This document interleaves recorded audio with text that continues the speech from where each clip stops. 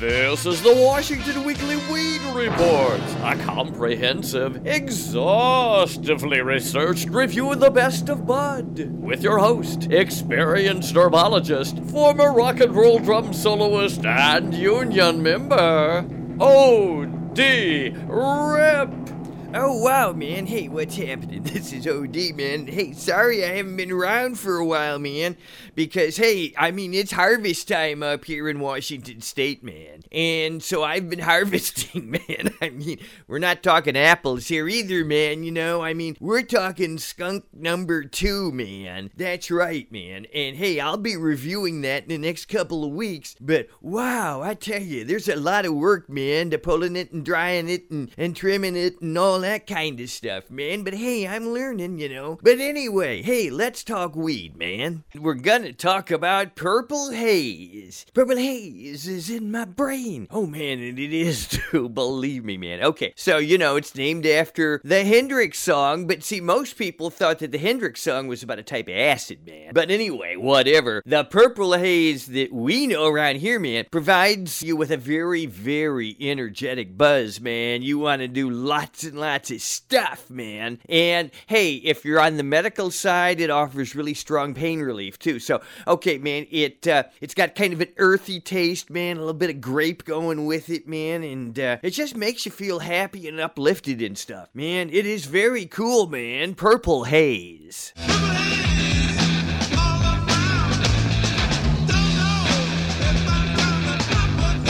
This is Walter Chronic with the Washington Weekly Weed Report headline news. Exploding sodas? Again? Mirth Productions in Longview is having more problems with their marijuana-laced sodas. It seems every time deliveries are made, the sodas have been exploding. Turns out they thought it was carbonation, but instead, it's a yeast problem. Well, hopefully they'll fix it soon. That's the yeast they could do. This is Walter Chronic reporting. Howdy there, friends and neighbors. This is your old buddy, Junior Bedford from Amboy. I'm here today to tell you about Bubba Kush. No, Bubba ain't one of my cousins or nothing now. Now, Bubba Kush is a sweet earthy indica strain with genetics traced back all the way to Hindu Kush.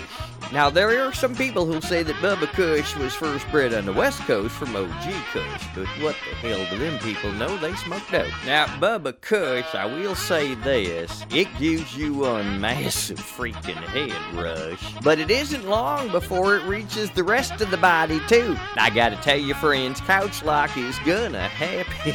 It is the perfect go-to strain, you'd say, for evening relaxation, restful sleep, or just a lazy weekend screwing around at the double wide. Of course, hell, that's what I do anyway all day, every day. But you know what I mean. Okay, now here are the symptoms here for pain, stress, and insomnia. If you got the health thing going on there, it's what it helps with that. And it also relieves anxiety, and it takes care of some migraines, too. You're relaxed, you're happy, and you are euphoric. But it does cause some dry mouth and some dry eyes, and hell, it makes you dizzy, but everything else does for me anyway. That's Bubba Kush, friends.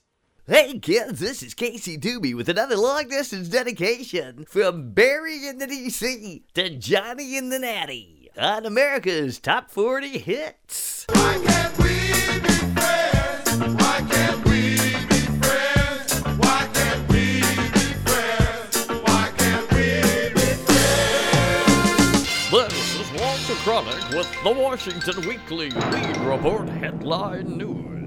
Scouting the stores in Vancouver, Main Street Marijuana has Black Betty. They say it's a sativa-dominant hybrid. It's a cross between AK-47, which OD is reviewing, and Sour Diesel, coming in at over 24% THC. 1 and 2 gram bags are available. New Amsterdam has Copper Kush, Blue Dream, and more. Prices vary, but are coming down considerably from the high of $35 a gram. It's getting more towards 15 and 20, which is where it needs to be to survive. Weed in Vancouver, Washington, this is Walter Kronick reporting.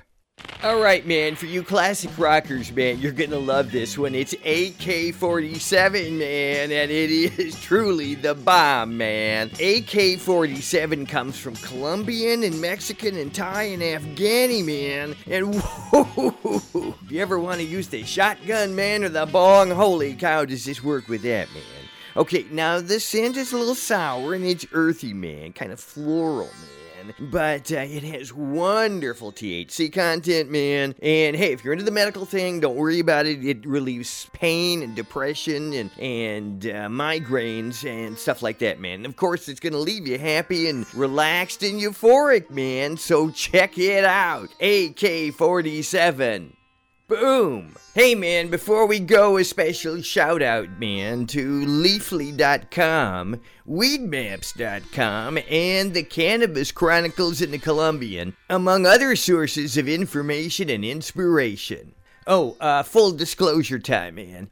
No marijuana plants were harmed in the making of this podcast. This has been the Washington Weekly Weed Report with your host, O.D. Rip. And this is your announcer saying, bye-bye.